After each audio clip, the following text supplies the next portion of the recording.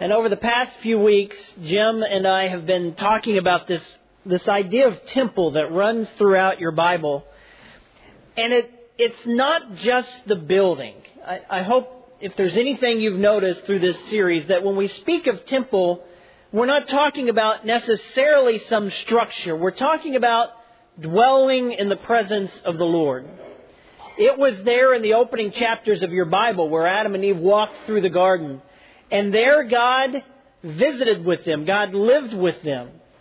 It was there in the story of the Exodus as the people of God left Egypt and wandered out in the wilderness. And they came to Sinai and God built a tabernacle. He called them to build this tabernacle so that He could move in and live among them as they made this trip.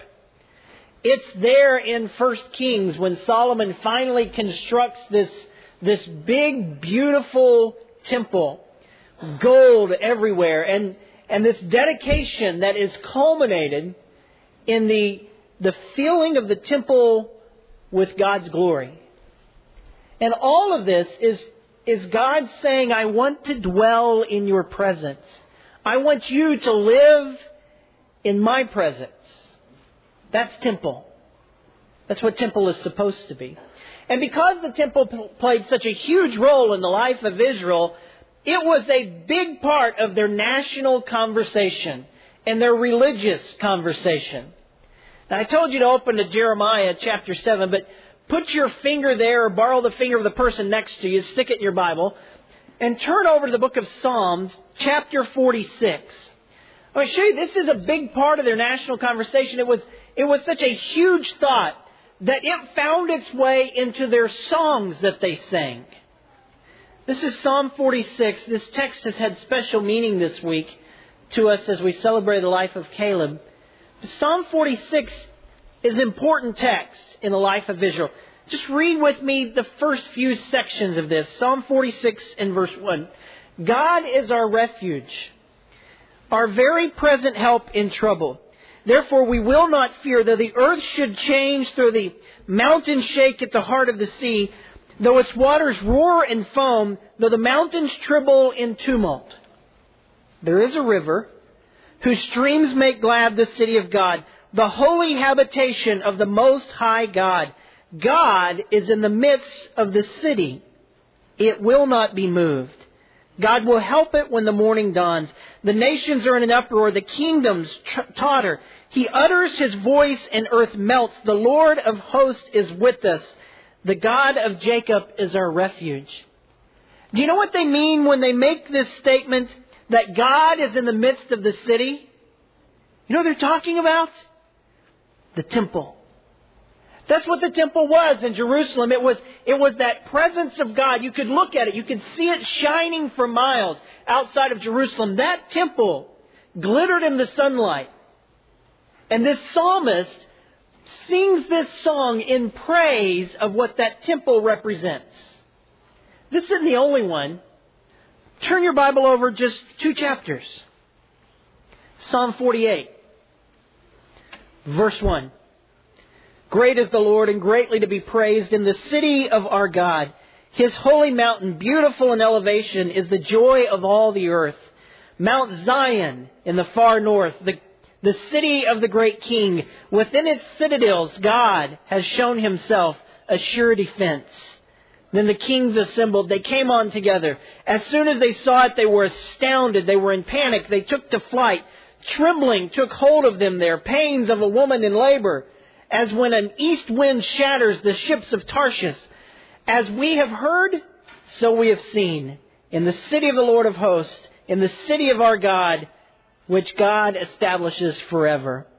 We ponder your steadfast love, O God, in the midst of your temple.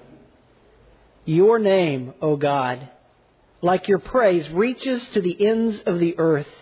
Your right hand is filled with victory. Let Mount Zion be glad. Let the towns of Judah rejoice because of your judgments. You see, the temple wasn't just some Sunday morning Bible series for them. The temple was the center of their life. It was the center of their identity. It It was everything summed up in who they were. They sang about the temple. They talked about the temple. They told fascinating stories about the temple. One of their favorite is one that's told 3 times in Scripture, almost word for word, the same story. It's found in 2 Kings 19, Isaiah 38, 2 Chronicles 32. There was this time, 100 years before Jeremiah showed up, a time when King Sennacherib, the king of the Assyrian army, came up against all other forces. And the king of Assyria destroyed the northern tribes, destroyed the northern section of Israel, and began to close in on Jerusalem itself and the temple. And this frightful king, Sennacherib, was 24 miles outside of Jerusalem in this area of Lachish, an area built to kind of buffer anyone from attacking the temple in Jerusalem. Hezekiah prayed to God. Nothing looked like it could happen. Everything was stacked against them. And God, in one night, killed 181,000 soldiers. And He spared His temple. You might get an understanding of why the people of Jeremiah's day thought highly of the temple of God. Why they sang about it, why they prayed about it, why they took faith in the temple. God would not let this place be destroyed. But when you open your Bible to Jeremiah chapter 7, you meet a young upstart preacher who has a different idea about the temple. We often say there's a fine line between courage and crazy, and it appears in Jeremiah chapter 7 that Jeremiah dances precariously on that line. We also say in real estate, the secret to selling is 3 things. You know what these are. Location. Location. Location. It turns out the same is true for a sermon. The impact of a sermon is oftentimes boiled down to 3 things. Location, location, location. In Jeremiah chapter 7, God sends Jeremiah not to the backwoods of Judah, not to the tucked away portion of some hill. He says, Jeremiah, I want you to go and I want you to stand in the gate of the temple. And I want you to preach a sermon. It is a rather short sermon, as sermons tend to go when nobody agrees. I had a friend who was invited to preach at a church. He said, where I preach, they don't respond very much. They don't give you much response. You say what you got to say, you end your sermon, and that's it. He was invited to preach at a church across town. He said, I took the same sermon and preached it. At my home church, it was about a 20-minute sermon. In this church, when they offered amens, the same sermon was an hour and a half long. Now watch and see how many amens I get this morning. See, you're just playing with me now. What Jeremiah says in Jeremiah chapter 7 does not go over well. Because if you take all of the theology of the temple and all that they believed about the temple, Jeremiah shows up with a slightly different sounding message. Jeremiah has the audacity to suggest in verse 3 that God doesn't live here. Now, subtle, but look at the wording. If you change your ways, then I will dwell among you. What? No, Jeremiah, I'm sorry. God is already here. Read your history book, Jeremiah. God defended this city. Don't tell me God doesn't live here. When Sennacherib came against it, God didn't let it fall. Read Psalms, Jeremiah. The Lord is in the midst. Jeremiah says God doesn't live here. Jeremiah suggests in verse 4 that there's something wrong with placing your trust in the temple. You find this phrase, Jeremiah says, you trust in these lying words, the temple of the Lord, the temple of the Lord, the temple of the Lord. Jeremiah says, I wouldn't put my faith in that. That phrase doesn't do you any good. Jeremiah, I'm sorry. Go back and read your history book. Remember Sennacherib? Go back and read Psalm 46 and 48. God dwells in the temple. You don't know what you're talking about, Jeremiah. And then, the most audacious comment of all, Jeremiah suggests in verse 14, God will destroy this place. Is he out of his mind? I mean, have you ever listened to a preacher preach and you thought this guy has lost his mind? He doesn't have a clue what he's talking about? That's a rhetorical question. I don't expect any response at the end of this sermon. That's the appearance of Jeremiah. Everything they had come to believe, everything they thought, what they spoke about, what they sung about, and this young upstart preacher shows up in the gates of the temple, no less, and he says, you're all terribly mistaken. God does not live in this temple. God will destroy this place.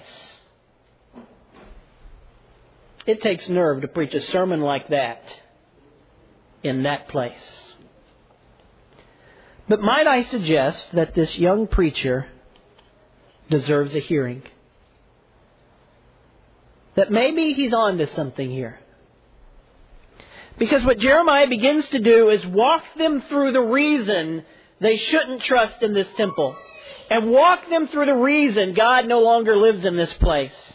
And call them to a drastic change in how they live. First, Jeremiah says, you have forgotten that this temple belongs to God and not you.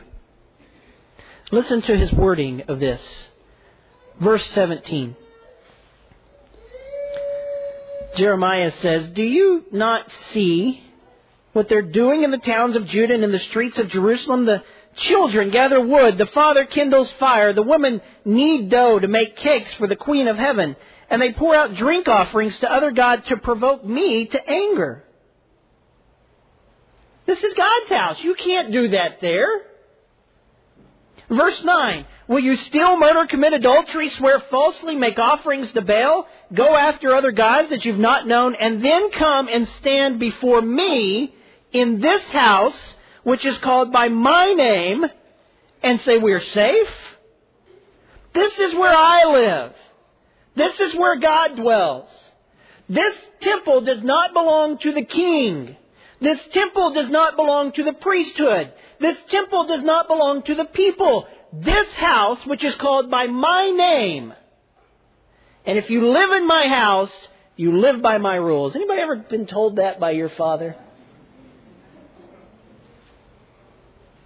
This temple is not some political plaything. This temple is not something for your personal gain. This temple is the house of the Lord. And you cannot do with this what you want to do with it. You cannot use this the way you want to use this. This is the temple of the Lord. They've forgotten that somehow. Just as we sometimes forget that this is the church of Jesus Christ. Not Jim Baird, or Jeremy Beller, or the elders of Wilshire. It is the church of Jesus Christ. It belongs to God. It is His dwelling place. It is not for my personal gain. Jeremiah says, you realize when you began to claim this as your own, and you began to bring in other gods, God moved out. There's a whole other prophet that dedicates the beginning of his book to that concept, Ezekiel. It's a weird book, I'll admit. But one of the things about Ezekiel is this image of God's glory is slowly making its way out of the temple. It was Ezekiel's way of making the same point Jeremiah makes. God no longer dwells in this place because you've forgotten it's His house, not yours. And Jeremiah also makes another point, a good point, when he says, you have forgotten that this temple is a call to holiness. Did you see this list of things that Jeremiah says they're guilty of? Verse 5 or 6. You oppress the alien, the orphan, the widow. You shed innocent blood. You go after other gods. He says in verse 8 that you're guilty of stealing, murder, adultery, false witness, idolatry. It gets even worse. This isn't part of the sermon, but it's part of God's conversation with Jeremiah here in verse 30. God says, for the people of Judah have done evil in my sight. They have set their abominations in the house that is called by my name. They go on building high places to the Topheth, which is in the valley of the son of Hinnom, to burn their children and their daughters in fire, which I didn't command, nor did ever cross my mind. You see what's happening? These people have bought in to the idea of separation of church and state. They didn't put it that way. We might say temple and state. They've been told that their lives outside the temple are completely compartmentalized by the life they live in the temple. They've been told there's a difference, a distinction, a wall of separation between temple and state, between temple and business, between temple and relationship, temple and classroom, temple and home. What you do in those parts of your life, you do for whatever reason you want and whatever you need to get ahead. But when you come to the temple, that's when your faith can be part of your life. They've bought into the lie that says that nothing outside of these walls should have anything to do with what we do inside of these walls. That how you do your business, that how you live your life, that how you conduct your marriage, that how you raise your children, the way you speak with your friends, the movies you see, the places you go, the people with, that's all different from what you do at church. It's fine to be religious. It's fine to sing your songs and pray your prayers as long as you do it in the temple. But don't bring that temple stuff into your life. And somehow, for some reason, they've bought into the lie. The temple cannot change how they live unless they understand what's happening in the temple. Proper worship does not make up for improper living. You cannot, God says through Jeremiah, you cannot live whatever life you want to live out there and then slide into the temple and say it's the temple of the Lord. I've come to the temple of the Lord.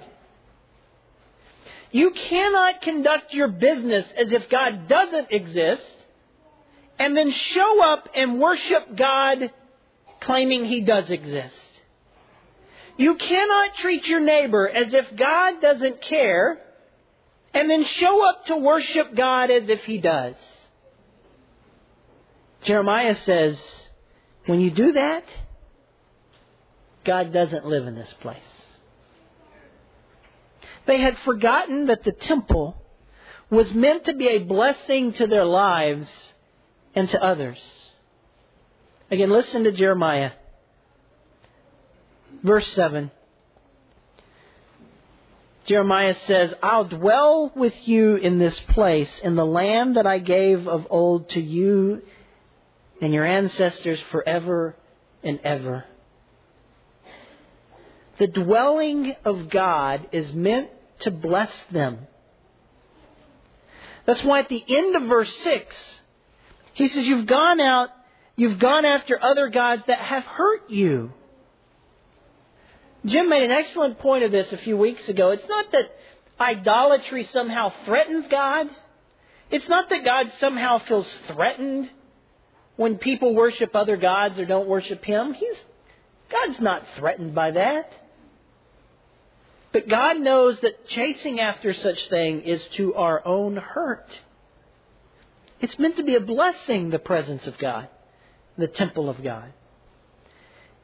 And Jeremiah says that you've forgotten that's what the temple is supposed to be. And because they had not allowed it to be a blessing to them, they were in turn not a blessing to people around them. Look at this list again. They're oppressing the aliens. They're oppressing the orphans. They're oppressing the widow. They're shedding innocent blood. They're stealing. They're murdering. They're committing adultery. They're swearing falsely. They're offering their own children on an altar to a strange and foreign god. It is somewhat ironic, though, that at least they saw their children as a blessing that might bring their life blessing.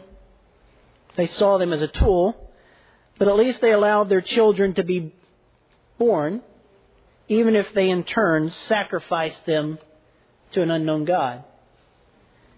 We live in a country that too often does not even want our children to be born because they're inconvenient.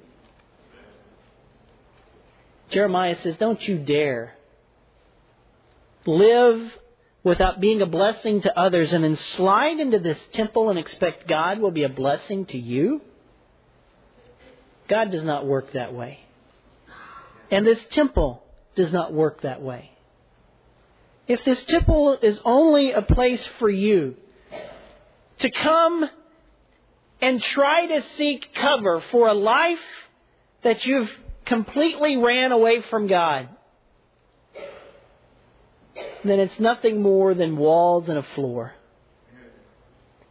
Jeremiah uses this term that's very interesting, this phrase. He said, it has become a den of robbers. Have you ever heard that before? Of course you have. Jesus quotes this text in Matthew chapter 21. A den of robbers. You realize a den of robbers is not where robbers actually commit the crime? A den of robbers is where the crooks come back to count their loot. It's where they come back to make their plans. And Jeremiah said, you've made the temple that sort of place. You live that life out there, and then you show up here to plan to get away with it again. Jeremiah says they've forgotten something else. They've forgotten their history. Jeremiah says, you think you can sing those songs like Psalm 46 and 48, that the Lord dwells in the midst of her. The Lord will not allow her to be shaken. And you think you can tell your story about Sennacherib sparing Jerusalem and the temple, and you think that gives you permission to live that life and get away with it? You ever heard of a place called Shiloh? Jeremiah's family knew all about Shiloh. They were kind of refugees in the area of Anathoth. Their family, his priestly family, had been driven out after the collapse of Shiloh. You can read the story of Shiloh in your own Bible, 1 Samuel chapters 1 through 4. Shiloh used to be the place where God's name was. It used to be the place where the tabernacle was. People came to offer sacrifice to meet God there. It was also the place where the priest had no regard for God. It was a place where Eli's sons, Hophni and Phinehas, had no regard for God. In fact, the Bible says they were worthless children. That's one thing when people claim that about other people's children, but when the Lord claims that about the priest's children, that's not a good thing. The priest had no regard for God. They took advantage of the people. Shiloh, the home of God. They even thought from Shiloh, if you read 1 Samuel 4, when they went out to battle, they were battling against the Philistines, and they were losing the battle, they think, we've got an idea. Let's go back and get our magic box, the Ark of the Covenant. And let's manipulate God and bring Him into war, and surely if we have our magic box there, we'll immediately win the war. But the problem is, it's not a magic box. And you cannot manipulate God. Jeremiah says, if you go back and read your history book, you'll find out God destroyed Shiloh. You think God won't leave a place He once dwelt? Check again. You think God doesn't care about how you live? check again. This young upstart of a preacher has had the audacity to stand in the holy place of the city, to point to these walls that are supposed to be their sanctuary and their life. And he's told them it's all for nothing. It's easy to get comfortable and complacent with the temple. It's there in their backyard. It's their constant reminder of God's presence among them. After all, God had made some amazing promises to dwell among us. And He's done some amazing things in the past to suggest that He does care. The problem is, Jeremiah pointed out, their faith was misplaced. They trusted in the temple instead of the God who promised to dwell in the temple.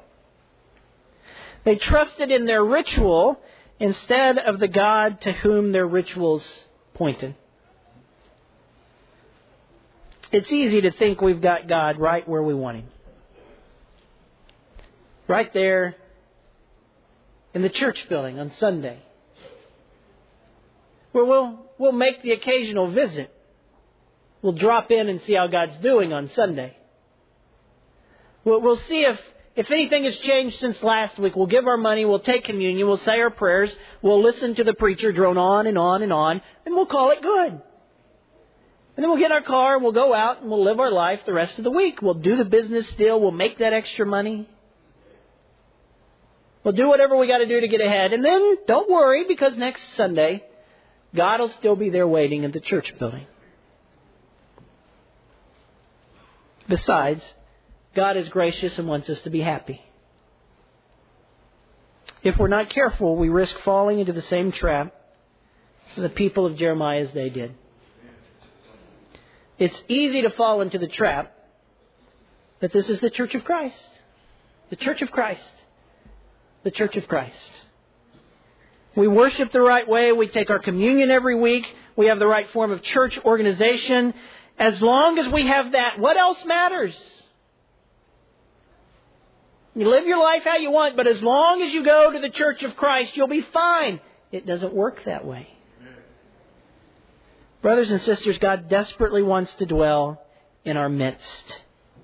He wants to dwell in this place, just as He promised our ancestors.